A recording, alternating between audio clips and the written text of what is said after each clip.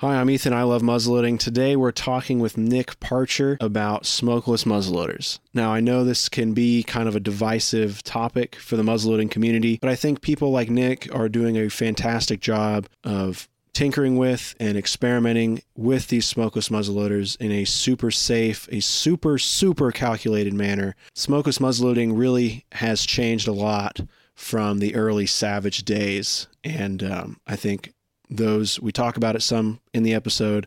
Those early Savage days really shaped a lot of opinions about smokeless muzzleloaders.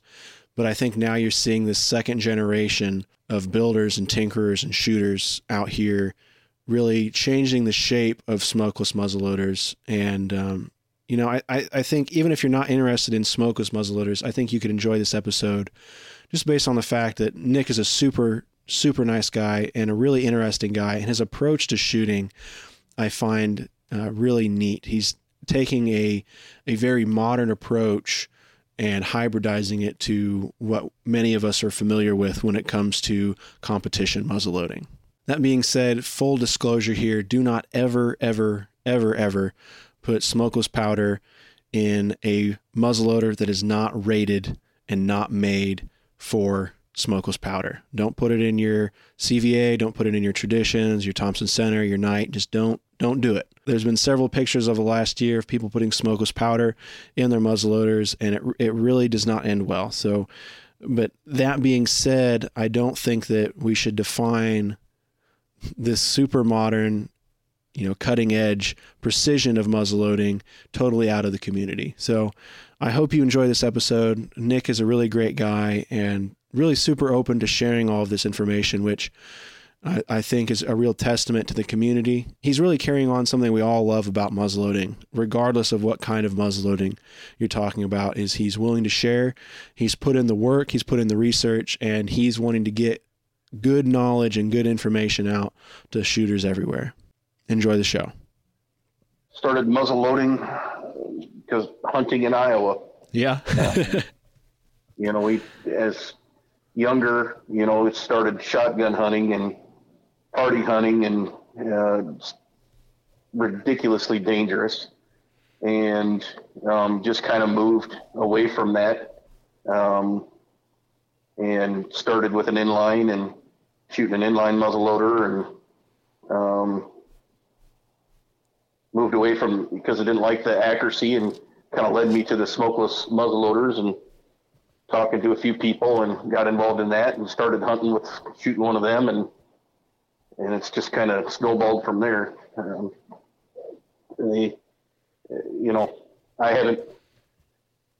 haven't hunted with a black powder or black powder substitute, since. Oh, really? And how long has that been? It hasn't been terribly long, only 4 or 5 years, but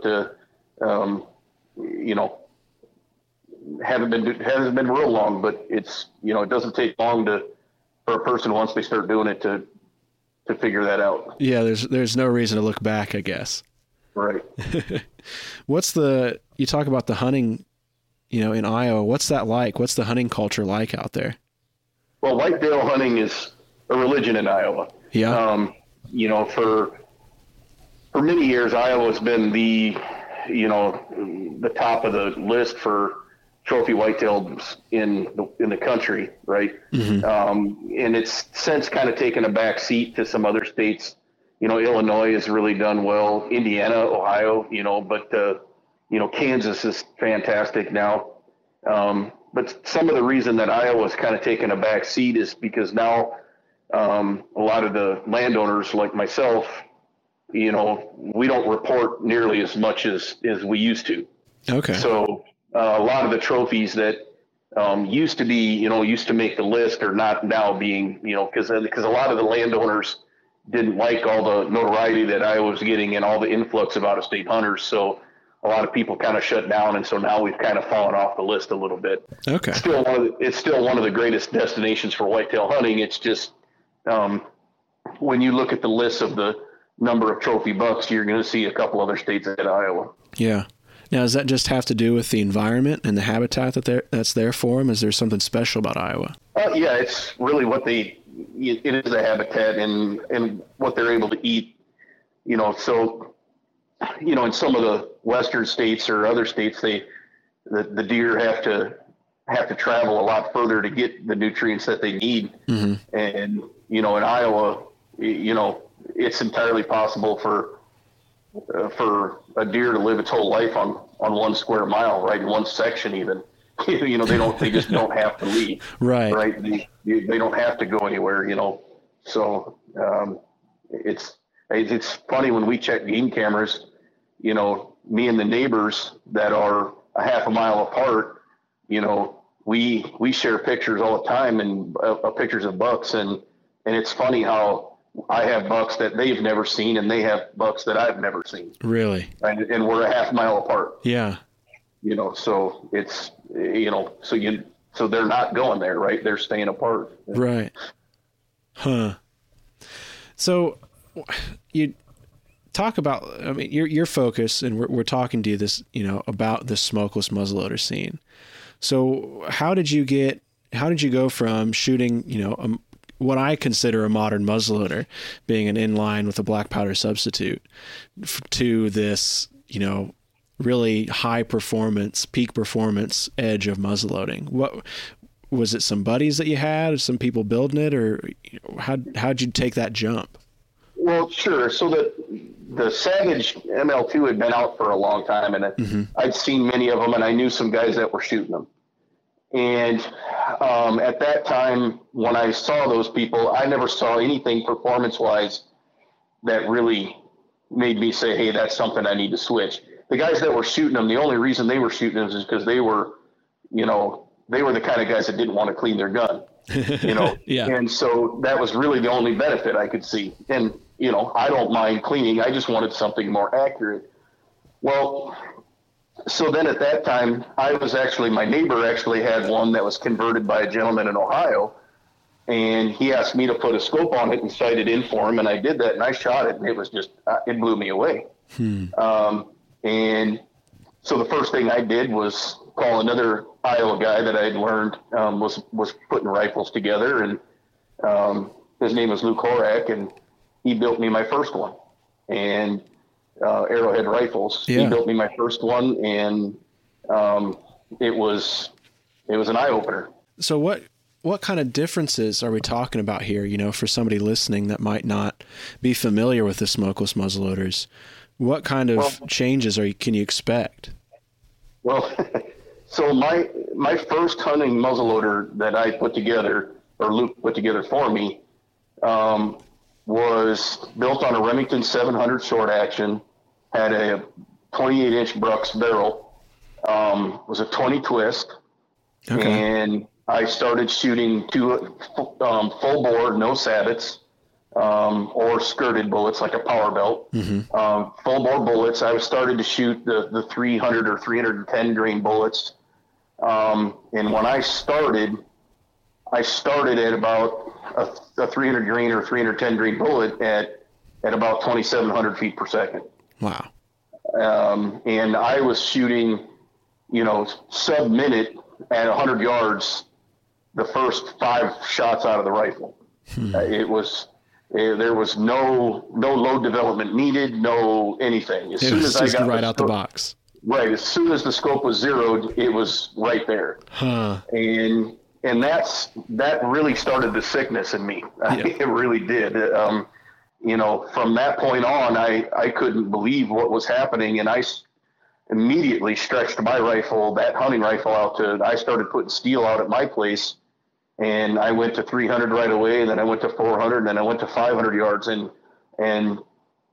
in a matter of days, I was taking that rifle and hitting shooting sub-minute at 500 yards, and again, with no load development, right? With just the recommended load from the guy that built my gun. Well, Luke knows his stuff, that's for sure. Oh, sure. Yeah. And he built several rifles up to that point. He's done 1,000 more since then, but, it's just, it's been a lot of fun. Yeah. So are you the kind of guy who chases that kind of peak accuracy with all of your guns, or is it just muzzleloading? Well, yeah, all of my guns. I started I mean, I've been shooting, since I was a kid, with my dad, and joined the Navy. I did a lot of shooting when I was in the Navy, and when I got out of the Navy, I started doing bullseye pistol shooting competitively. My brother-in-law and I, we did quite a bit of bullseye shooting. Okay. And that's really where the discipline, in the chasing the accuracy came from, and is that bullseye pistol shooting. And then, cause most of the rifle stuff I did was, varmint hunting, shooting prairie dogs and chasing accuracy with a, varmint rifle and that, but never really in hunting because, at that time we were shotgun hunting and, you just had to wait for the deer, you're pushing a deer out of the woods and your buddy's sitting on the other side waiting for the deer to run by. Okay. So we never really needed, that high accurate, but once we quit shotgun hunting and we started, sitting in box blinds and doing that, well, then I needed a rifle that was a lot more accurate because I wanted to shoot, something, the deer, 100 yards or 200 yards away. And the inline could do that. I think before I switched to a muzzleloader, I think was, 190, 200 yards was the furthest I'd shot with an inline, a buck. Mm-hmm. And, and now it's, much further than that. How far is that, if you don't mind me asking? The furthest I've actually dropped a doe was 492 yards. Wow. Jeez. So. I mean, that obviously varies, depending on, the hunter and how well they know their gun and things. But I think that's really impressive that you can take a shot and bring a deer down at 492 yards. Congratulations. Yeah. I've tried to put myself in a situation, because I practice a lot. Mm-hmm. I shoot, I shoot close to 1,000 rounds a year through my rifles. And it's, so I put myself where I hunt, the land that I have. I try to put myself in a situation where I can take a really long shot. Yeah. And this year I've built a different platform, and I'm hoping an early muzzleloader that I can get to, somewhere around 800 or less, in that range. Wow. Boy, that's something. Yeah. The guys, in the early days of America hunting with their flintlocks, I don't know if they could ever imagine something like that. So I grew up I can remember when like smokeless muzzleloaders started to come onto the scene, but I was pretty young. But I do know that smokeless muzzleloaders kind of have a bad reputation when it comes to the shooting world. I think that's changing with guys like you and Luke out there, showing how accurate they can be and how safe they can be. But, from your perspective, why do they have, kind of a negative reputation, and how is that changing? Well, I think the reputation came from the first attempt at a manufacturer to get it mainstream, and that was Savage the ML, right? Yeah. And I think I give them kudos because they really are the ones that started this, to be honest. But, people got them, and, there wasn't a lot of known things about them, right? Savage published what they wanted people to shoot. And naturally, people wanted to shoot other things. Yeah. and they started trying to shoot other things. Nobody knew, nobody could relate, pressure and there was nothing to fall back on. No known loads, right? I mean, other than what Savage was saying. So when somebody tried something new or a different bullet or something, there was the pressures that they create and the powders that people were trying, it was getting kind of sketchy. Yeah. And then of course somebody naturally double loads, right? Which you can do in any muzzle loader, not just a smokeless, but when you do it in a smokeless, and you blow it up, you're going to blame Savage. And that happened. There was a lawsuit, that kind of started the whole downward spiral. But even while that was happening, guys at the forefront of the smokeless things, were chasing the accuracy bug and really pushing the envelope, they kind of pushed past it, and it kind of veered away from Savage. And, the people that are in the know, right, the people that were doing it knew that they were safe, and they knew that, as long as we put a good barrel on there that's meant for, a rifle barrel, right? If you put a good barrel on there, it's not going to be a problem as long as you know. So then people started, the internet, really helped. I mean, and that's funny how that, message boards and other guys shooting stuff. And then we had guys with pressure traces. We had a couple of different guys doing a bunch of different pressure traces. Now, I'm not going to lie to you, a couple of these guys actually blew up guns or, bulged barrels getting to know stuff, but it was under a more controlled scenario where they kind of saw it coming, right? They kind of pushed the limit a little too far, and nobody really got hurt. But these pressure traces were all over the boards, message boards, and people were starting to do that. And then, of course, quick loads came along. And quick loads had been out for a long time, but had never really been applied to muzzle loading, and that's kind of where I took over. I took quick loads, and being an engineer and using a lot of software, I kind of worked it out, and now quick loads is actually the go-to thing. And so whenever somebody asks me, is this safe to shoot, right? It takes me just a minute or two to plug the numbers in and find out, here's the velocity you're going to get, and here's the pressure you're going to see. And based on the kind of gun you're telling me you're shooting, it's a good idea or it's a bad idea. Yeah. And we can go from there. Every day or every other day at least, I'm talking to somebody, running a simulation on quick loads for them, and it's been a real help. And is that just like a software that you have on a computer, or is it down to like an app on your phone? Or no, it's a software you buy from a company in California. Okay. I believe it's called Nico, and it's meant for cartridges. And all different types of cartridges. They have all different types of bullets, and they have all the different types of powders to use.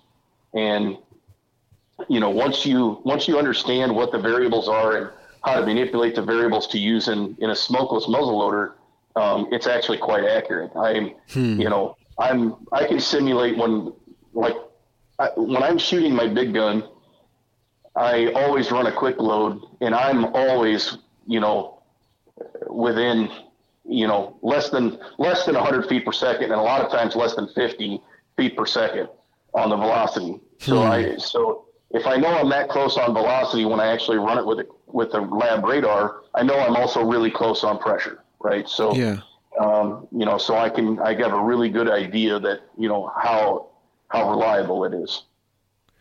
So I think of some of the hardcore, match muzzleloading shooters, even on the traditional side of things, they're real conscious of all of that, of their load. And I think of like the size of their round ball, the thickness of their patching and everything. And you're taking that a whole, not even a step further. I mean, you're out 1.5 miles ahead of them, as far as the detail that you're going into when you're preparing, to shoot and preparing a load for your rifle. Oh, absolutely. I make sure that before I pull the trigger that I have a really good idea of what's going to happen before I pull the trigger.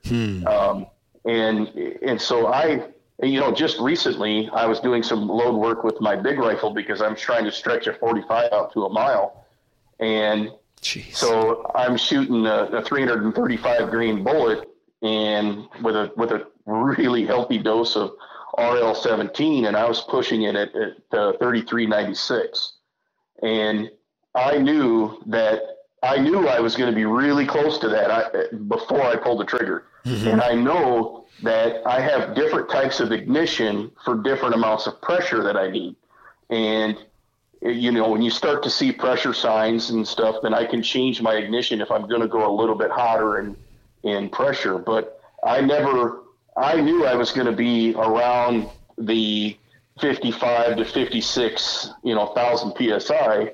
And if I would have saw the pressure signs that I was kind of looking for, I would have had to gone to a direct ignition, which can handle the higher pressure, but I never saw them. So I knew I was below that 55, because my modules I wasn't leaking. I wasn't getting any primer pushback.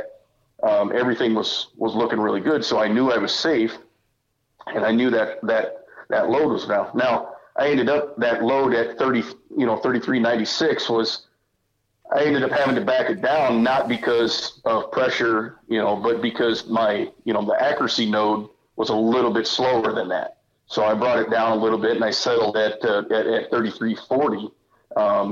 But yeah, there's a lot that goes into it before, and I don't normally tell a lot of people, especially in my big gun. I don't normally tell a lot of people, what I'm doing until I have it nailed down. Right. And then I'll say, and then of course you gotta, with a grain of salt, I just, I hate to make assumptions, but, I'd hate for somebody to put a load that I'm putting in one of my big guns in their little, hinge rifle, right? That would just be a nightmare. Yeah, that would not be good. Right. Not at all.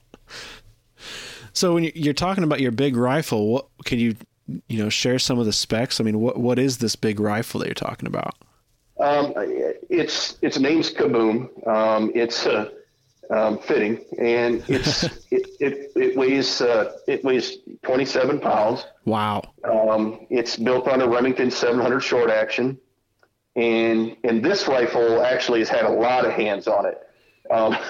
It's been built and rebuilt again several times, just trying different things. But the barrel that's on it right now was turned by Hollis Weber at Center Punch USA.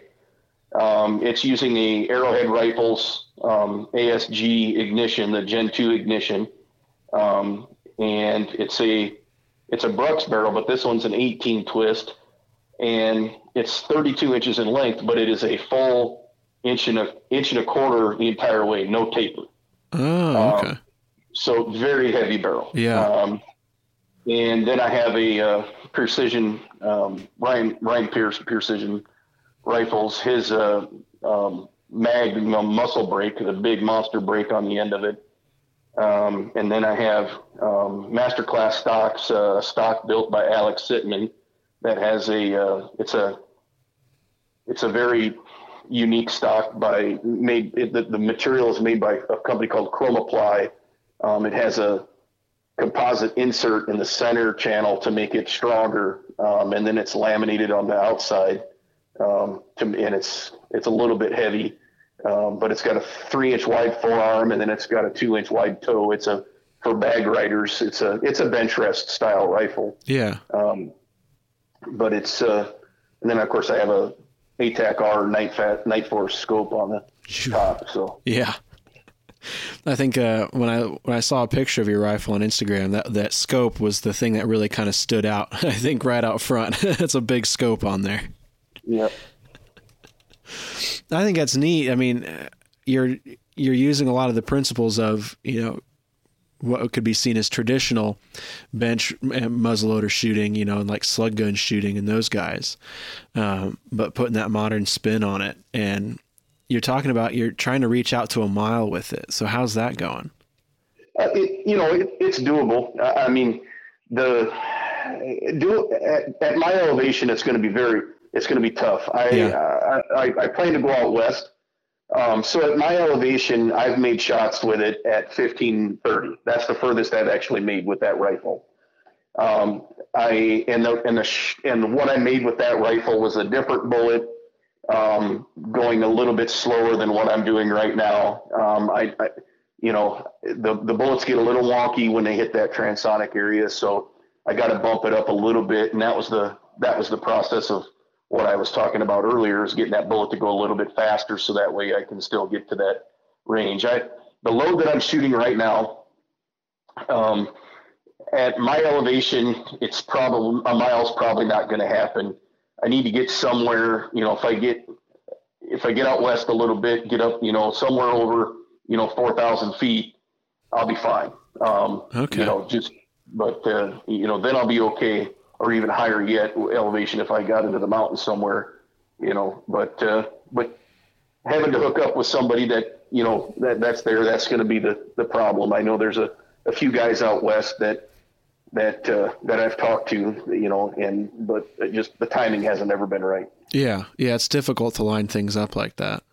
Yep. I've started to see more people get interested in smokeless muzzleloaders or smokeless capable muzzleloaders from the custom side of things. Do you think that the internet has played a big role in that becoming more accepted? You know, as guys like you are out there, you know, figuring this stuff out, and these message boards are becoming more and more populated with people willing to share this information, that's helping spread the word and get more people introduced to it safely? I think so. I think that's been a big part of it. And the other, probably even more so, is that the guys putting the rifles together and the manufacturers making the parts, that they've done a fantastic job. You know, there's a plethora of guys out there now that are actually, you know, building guns. There's really two, you know, on the custom side, you know, that are making, you know, really good. There's several ignitions out there. Okay. Mm-hmm. You know, for these guns, but there's two that are, you know, head and shoulders above everybody else. Okay. And they're both using modules. They have their own breech plug. They're using modules, and those two guys are head and shoulders above everybody else. And those two, you know, I mean, it's the Ford and Chevy argument there. You're going to get one guy is going to tell you that this one's great, and another guy's going to tell you that this one's great. So yeah, I'm not going to get into that argument, but those guys that are developing that stuff have really made it so that it's becoming more mainstream, right? I mean, it is, you know, we're holding matches now. There's smokeless matches everywhere. Well, not everywhere, but I mean, there's some, and the more people shoot, the more it happens. And now you got guys converting, you know, 45-70s, you know, some of the CVAs, you know, the Thompson centers, you know, they're converting those guns. And you know, those are, we call them hingers. But they're still smokeless capable when they're converted correctly, and they're really good little guns. Now they're not nearly as capable as a big bolt gun is, but they're, you know, for a hunting rifle, they're fantastic. And those guns are really, I mean, it's really taken over. I mean, to be quite honest, there's probably more of them out there now than there are big bolt guns. Oh, really? But they're, you know, it's that's probably one of the ways I think that, you know, the internet has really kind of taken it over and helped with get that out there, because now there's people that, you know, don't want to spend, you know, $4,000 on a full custom, right? They can spend $1,500 and build a good little hinge gun, you know, that they can hunt with. Yeah. And that's enough to get out and go have fun with it. Sure, right. There's still a lot of the advantages. I mean, they're clean, right? They burn really, really clean, and they're incredibly accurate, you know, 350 yard gun. Mm-hmm. And you're shooting full bore bullets, you're sizing bullets. Those are all things that you have to do. But, you know, an inline, you're not going to go to your local Walmart or whatever and buy a bubble pack CVA and take it out of the box with a power belt and shoot a 12-inch target at 300 yards. It's not going to happen. You got to really work to get something like that going. Right. So that, you know, but if you buy one of these converted, you know, CVAs, that, you know, that's not it's not hard at all.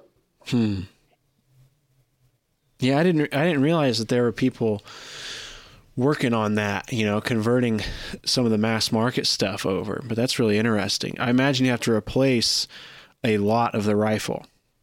Yeah. Mostly all you're keeping is the action and the stock, right? Right.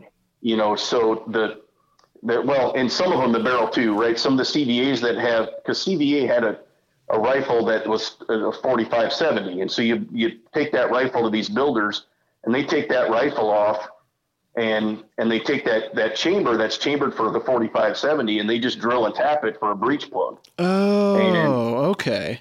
And it's you know, and now it's a smokeless muzzleloader, right? Now Thompson Center, there's a company in Utah, I think it's St. George. It's MGM barrels down there. They make barrels for the Thompson Center Encore, and you just buy the barrel for them and slap it on just like any other barrel, and it's drilled and tapped for a breech plug, and it's for a 45, and it's ready to go. Okay. Now you have a Thompson Center that's smokeless capable, right? Now you can't ever take any Thompson Encore that is your black powder gun, right? Your whatever one you have, don't ever mistake that you can take your muzzle loader that you have that's a Thompson Center, you can put smokeless in it. That's not what I'm saying, right? You have to put a different barrel on it. Yeah. Right? It has to be converted. Same thing with any CVA, right? It's got to be converted. You can't just, if your rifle barrel says black powder only, that means black powder only. Yeah, you'll do some serious damage if you put smokeless in there. I think the thing that I hadn't realized, because I've seen people talking about that, asking if CVA is going to get into the smokeless side of things for muzzleloaders, and they're not interested, which I understand. But I had not considered taking one of the CVA smokeless guns, the modern cartridge guns, and converting it into a muzzleloader. Kind of going the other way around. That just kind of blows my mind, but it makes total sense to turn that into a muzzleloader instead of trying to turn one of their muzzleloaders into a smokeless gun. Right. Huh. That's really neat. That seems kind of silly, but I hadn't even considered that. You get to sit in on their marketing meetings, right? Right. And it's probably a good thing, but they're in bed with a lot of people, and every gun manufacturer is not just CVA, but they want their guns in the hands of a lot of people, and they want them easy to shoot, and they make a lot of sacrifices to do that, and those are sacrifices I don't necessarily agree with, or something that I wouldn't do personally, but there's so many people that need a CVA, right? That really are, hey, I want to go buy this. I can't afford, I can't afford a $4,000 rifle. I need a $500 one, right? Yeah. And, and that's, and in those cases, that's absolutely perfect. And, and I help everybody, right? If you come to my place and you want me to help you build a dope chart or learn how to shoot, a long ways, I'll be more than happy to help you. But, I also want to show you, the guys that need to shoot that gun, for God's sakes, ditch the sabots and the power belts. Let's get you shooting something a whole lot better than that. Yeah. Yeah. And I understand that, there's things are built for different kinds of people and for different needs. My custom match muzzleloaders, I would never dream of taking those out into the woods, necessarily for a deer hunt or a squirrel hunt or anything. I've got my long rifle for that. And what you're talking about is the same way. This podcast is brought to you by Thor Bullets. Thor Bullets are a premium full-bore muzzleloader bullet designed specifically for modern inline rifles. Thor Bullets do not require plastic sabots or belts to be fired, meaning less cleaning for you between shots. The patented copper base creates an airtight seal, giving you greater distance and accuracy. Thor's unique engineering allows the bullets to retain 95% of their weight upon impact, and the controlled expansion ensures large, easy-to-follow blood trails. Thor bullets are currently available in a 50 caliber version that is sized to your specific bore. Thor is also expanding into a new 45 caliber bullet designed for faster 1 in 24 and 1 in 22 twist inline rifles. For more information on these great bullets, visit www.thorbullets.com. We'd like to thank Thor Bullets for their sponsorship of this podcast. So what's the muzzleloading scene like in Iowa? Is muzzleloading pretty big for the hunting season out there, and is there a big match culture out there, or is it just muzzleloaders primarily for hunting? Mostly hunting, right? We have 2 dedicated muzzleloading seasons. Early muzzleloader is very early. It's in September. Oh, wow. October. It's in the beginning there. It's before the rut, right? It's very early. Usually crops aren't out. Usually it's very warm. But it's very early. And then you get, and of course the bow season starts, a little bit before it, and is the same time. And then of course they quit. Then there's no firearm hunting in Iowa during November during the rut. It's all bow hunting.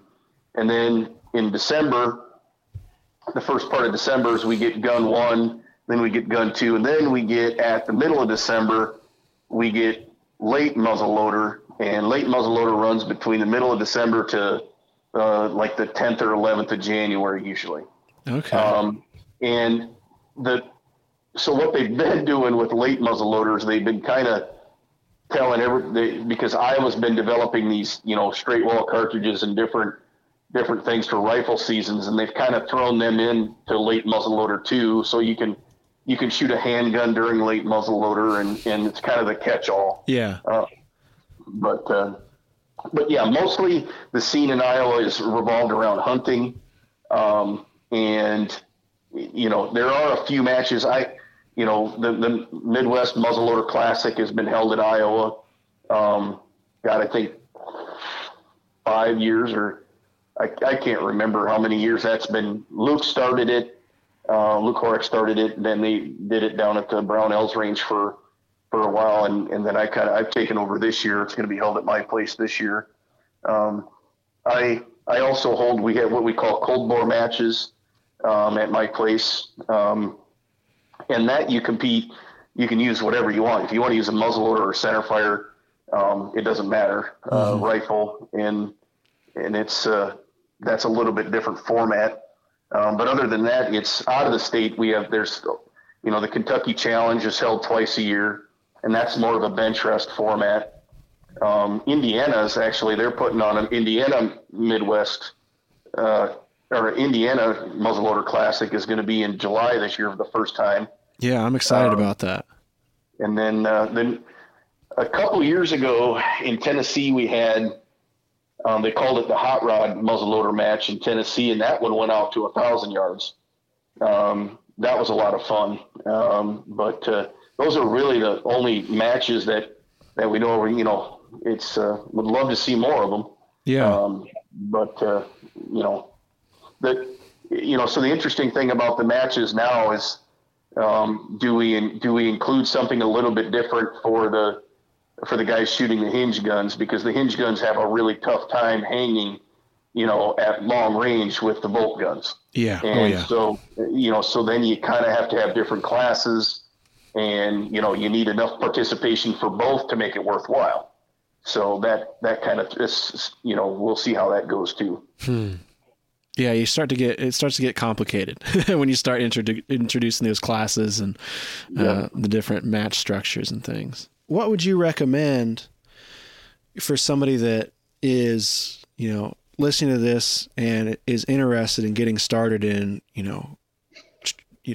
dipping their toe into smokeless muzzleloading and kind of is just interested in this kind of super accuracy that you're getting into? Well, I would start with, whether it's either one of the boards, the two most popular boards on the internet, or the Facebook. There's a popular Facebook page group, and there's a lot of good people on there that comment. I'm not on the boards as much anymore.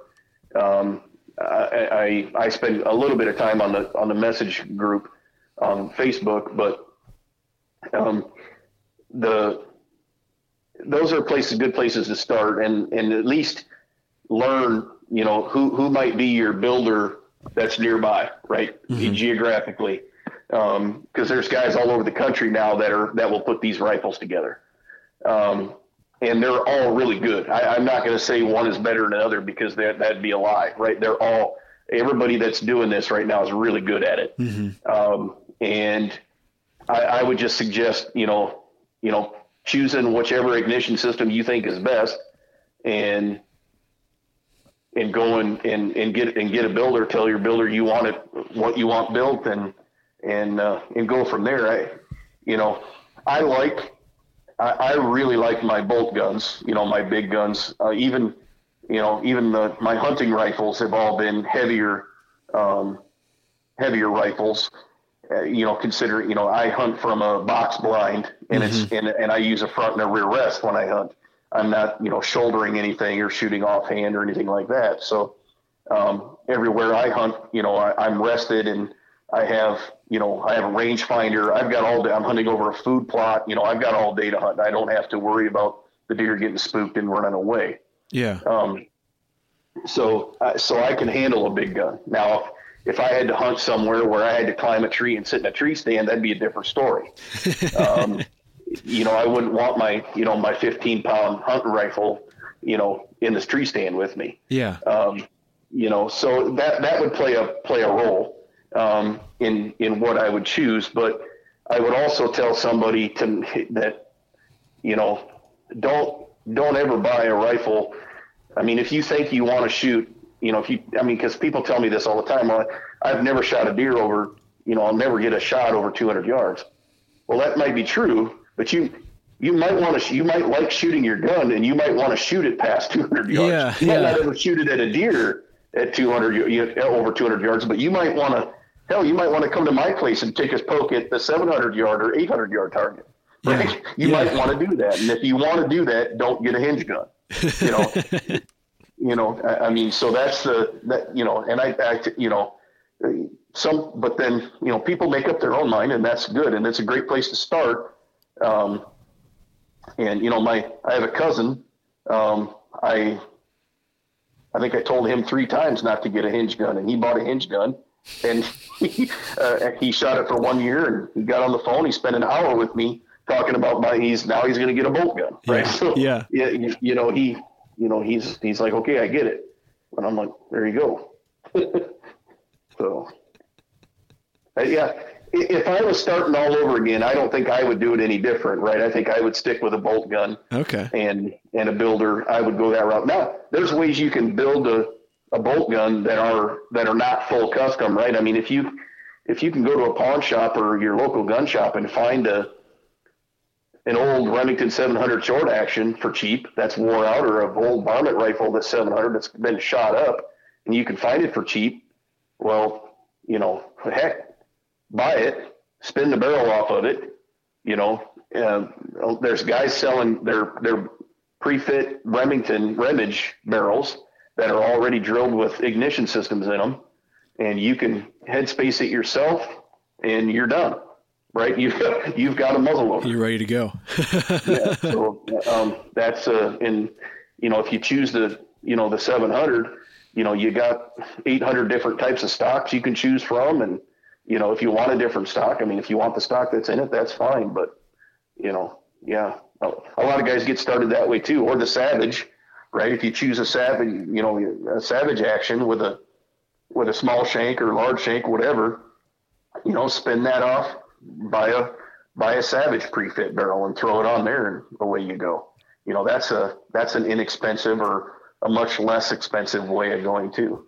Yeah. Now I got to point out there are a lot of things that go along with it. There's some cost involved in this that's not including that the gun is only a portion of it, right? That there's other things that a guy has to buy. You need a funnel. You need a funnel, you need a ramrod, all of us are shooting. You ditch the sabots and the skirted bullets. We're shooting full bore, so you need a die, right? That die, and if you're not a reloader and you don't have a press, you need a press, right? Yeah. So now, and if you're not a reloader and you don't have a scale, you're going to need a scale, right? So those are all things that you're going to need too. It gets pretty involved. It does, right? Yeah, it's the rifle, is only part of it. Yeah, I get it's a little bit off topic, but have you seen the NRL hunter matches that they have set up out west? No, I haven't. I may have, but we're talking my memory. What's the format? It's so the NRL launched a new series of matches called the NRL Hunter Series, and it's set up to where you have a specific hunting rig, and you're crawling all over the hills or the mountains of wherever the match is being held, shooting targets at unknown distances. with what's supposed to be your hunting rifle. So kind of simulating this hunting atmosphere. And, after seeing that, I think that would be really wonderful for anybody out there that has that, not specifically you, Nick, but to start kind of that NRL Hunter series, but for muzzleloaders. Because I think, with the accuracy and things that you're talking about, I don't think you'd have any trouble, hanging with those guys and probably putting them to shame a little bit here and there. Maybe not with your big gun, but it seemed like a really neat format. There's some neat YouTube videos out there you might check out just to see what they're doing with it. But I think it's a pretty innovative match structure to kind of bridge that gap between hunters and match shooters. And I think gets the hunters shooting more, and it gets shooters a little bit out of their comfort zone that are used to hitting steel or silhouettes from a firing line. Yeah. Yeah, that's interesting. I will have to check that out. Yeah, there's videos of guys carrying their guns and like they're resting their rifles on their backpack that they have to carry between stations before they take shots and things. And there are some stations, from my understanding, set up to where you have to find the target yourself. So like you have to glass for it and look for it. And if you don't find it, or if you don't take your shot, you miss out on those points, but you have to keep going. And it's pretty neat. Yeah, that'd be neat. That's part of the reason why there's not nearly as many muzzleloaders shooters in competition, because the formats don't favor us. Yeah. I've actually contacted several. I've contacted the Spear Point Ranch. I've contacted an ELR match in Texas. I've contacted a lot of ELR people because I wanted to compete in some of these ELR matches, but they won't let me. Really? And yeah, I've spent hours on the phone with a lot of them, and I got close with the guys in Texas, but then they just kind of they quit calling me back. Yeah. But there's a couple of reasons why they don't. Most of the ELR is all prone and bipod and rear bag. Well, and then they have 10 minutes to shoot X number of rounds. Well, I can't do that. Yeah. Right? I can't. I can't lay down, shoot a gun, get up, load it, get back down. I mean, it's just impossible, right? I mean, I'd be lucky if I got 2 off. Yeah. And then of course the safety. If you're next to a bunch of people shooting in a firing line, and that's part of the issue is it pulls into the safety while I'm standing up, getting down, loading a rifle. That brings into fact the safety of the other shooters while I'm doing that, right? Yeah, so, yeah. And muzzleloader guys are all used to that, right? So we all know the inherent, dangers of what we're doing, but other people don't necessarily. And so, I've been turned away. I'd really like, somebody to let me shoot, right? Just to shoot. At some point, I'd love to just shoot, just to show people, what I could do. Even if I don't.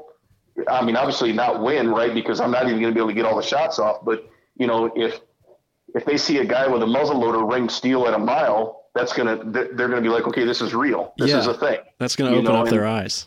Right, and then maybe at that point they'll say, okay, Nick, can you bring a couple other guys and we have another class for you guys? Mm-hmm.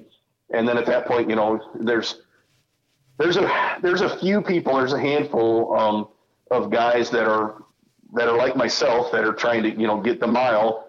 Jeff Fisk in Indiana and Levi Reed in Utah have I'm sure both of them have already made the mile shot with the muzzleloader. I think I'm pretty sure Levi might have even got his might have been out to 2,500. I'm not sure. Wow. And I know Bill Travis in Tennessee is made. I'm pretty sure he's either at like 1,600 yards or he's made a mile, but and I've made 1,530. So we're getting, we're all right there. Yeah. I mean, it's so, but what's coming, right? They're in pretty soon that, it starts with, 4 guys and next thing it's 8 and next. So it just keeps growing. Yep. So is that where you kind of see muzzleloading going, in the next 5 or 10 years? Is it going to be more people chasing that long range, that mile, and maybe even past a mile with their muzzleloaders? Yeah, I think there's definitely a group of us that are going to be doing it. And I think, even with regular rifle, ELR shooting, those guys that are the King of 2 Miles group, right? They're pushing everybody else, right? The popularity that's growing with them has really brought people into shooting, and now PRS, all these different, competitions has really blossomed. I mean, and so it's not going to be any different, right? Every time you hold a match and somebody comes to the match and sees what you guys are doing, that's a potential for that guy to be the next guy buying one, right? I mean, so, and the same thing goes with those of us that are trying to stretch this out a little further. There's somebody's going to read about it, and somebody else is going to be like, God, I can do that, right? Let's try that. Yeah.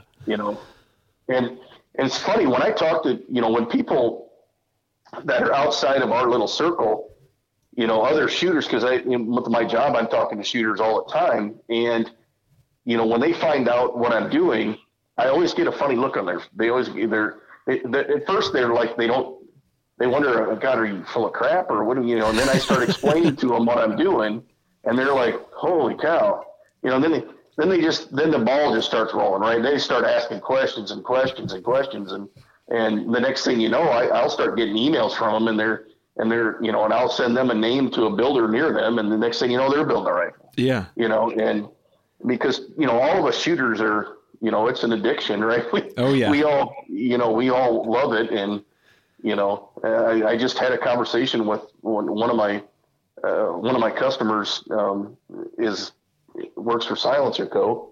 And we spent, 2 days together working on a piece of equipment, and half the time we were talking about muzzleloader just because he was so curious. Yeah. Right.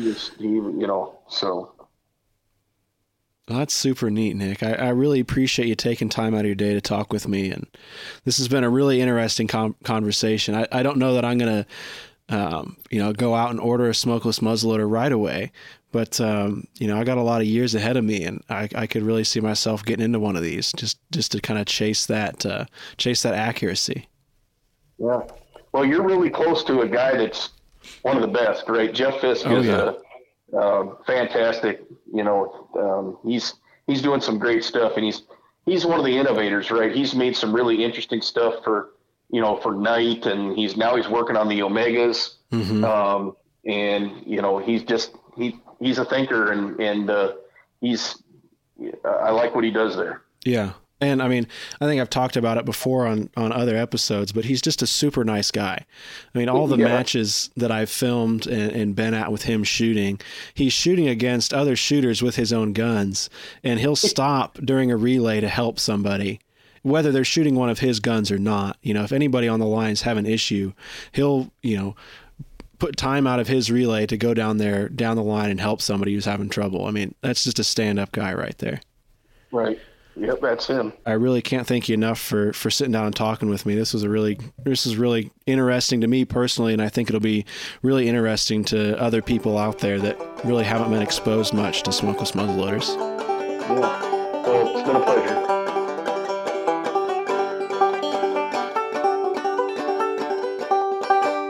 I'd like to thank Nick once again for coming onto the show. It was a great conversation. And, really informative, I think. It's an avenue of muzzleloading I've become aware of, but I don't know a whole lot of.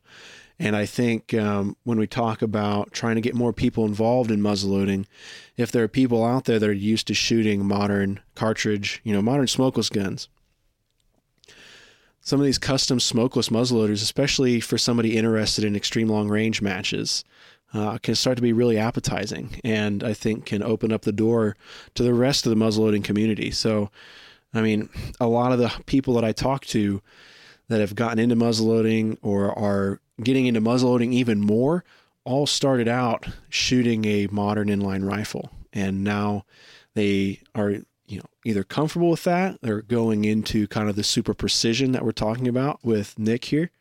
or they're kind of going back in time, getting into cap and ball, and then later on into flintlock stuff, as they change and as they get more interested in different aspects of muzzleloading. So if you like this show, we'll be posting a full transcript of the episode onto ilovemuzzleloading.com, going along with the YouTube video and the podcast episode. If you've enjoyed the show, please share it with a friend and consider rating it on your platform of choice. That helps us get out and get in front of more muzzleloading enthusiasts out there to share this knowledge and share this information from people like Nick, people like Frank House, and everybody else that we've had on the show to just, continue to promote muzzleloading and make sure that we keep it going for the next, countless generations. I want to thank our friends at Thor Bullets. I think their full bore muzzleloader bullet technology is super neat. I think Thor is really at the front lines of kind of this mass-produced full bore muzzleloading bullet. It might not be something that Nick is shooting out to a mile, but for somebody like me and anybody interested in hunting or just kind of plinking with their inline muzzleloader, it's a great alternative to some of the other bullets out there. There's no sabos, there's no plastic, there's no patches. It's just your bullet. It's sized to the bore. You get your little sizing pack, you measure, and you order the bullets that are perfectly sized for your bore, so you know that you're getting full bore contact with every shot. This bullet is as accurate as it can be. And, with some of the videos that we've done, I encourage you to check those out, but they've been a lot of fun to shoot. It's something different than I'm used to, but, I got to say, I'm really enjoying them. So I'd like to thank Thor Bullets again for their support of I Love Muzzleloading and our mission to spread the good word and share our love of muzzleloading. In business, you rarely hear the expression "for life." You make a purchase for a product, for a service, and there's a time frame there. Well, that's not the case with Awaken 180 weight loss. Allow me to explain. A year ago, I started with Awaken 180 weight loss and had incredible success losing weight. But you can lose all the weight in the world and not keep it off. And what good is it? That's why I have support for life from Awaken 180. Yeah. I go back for check-ins and make sure everything's going smoothly. But if I ever had a problem, the counselors are there to get me back on track. Why don't you do what I did and call for a consultation? 844-346-1800. 844-346-1800 or go to awaken180weightloss.com.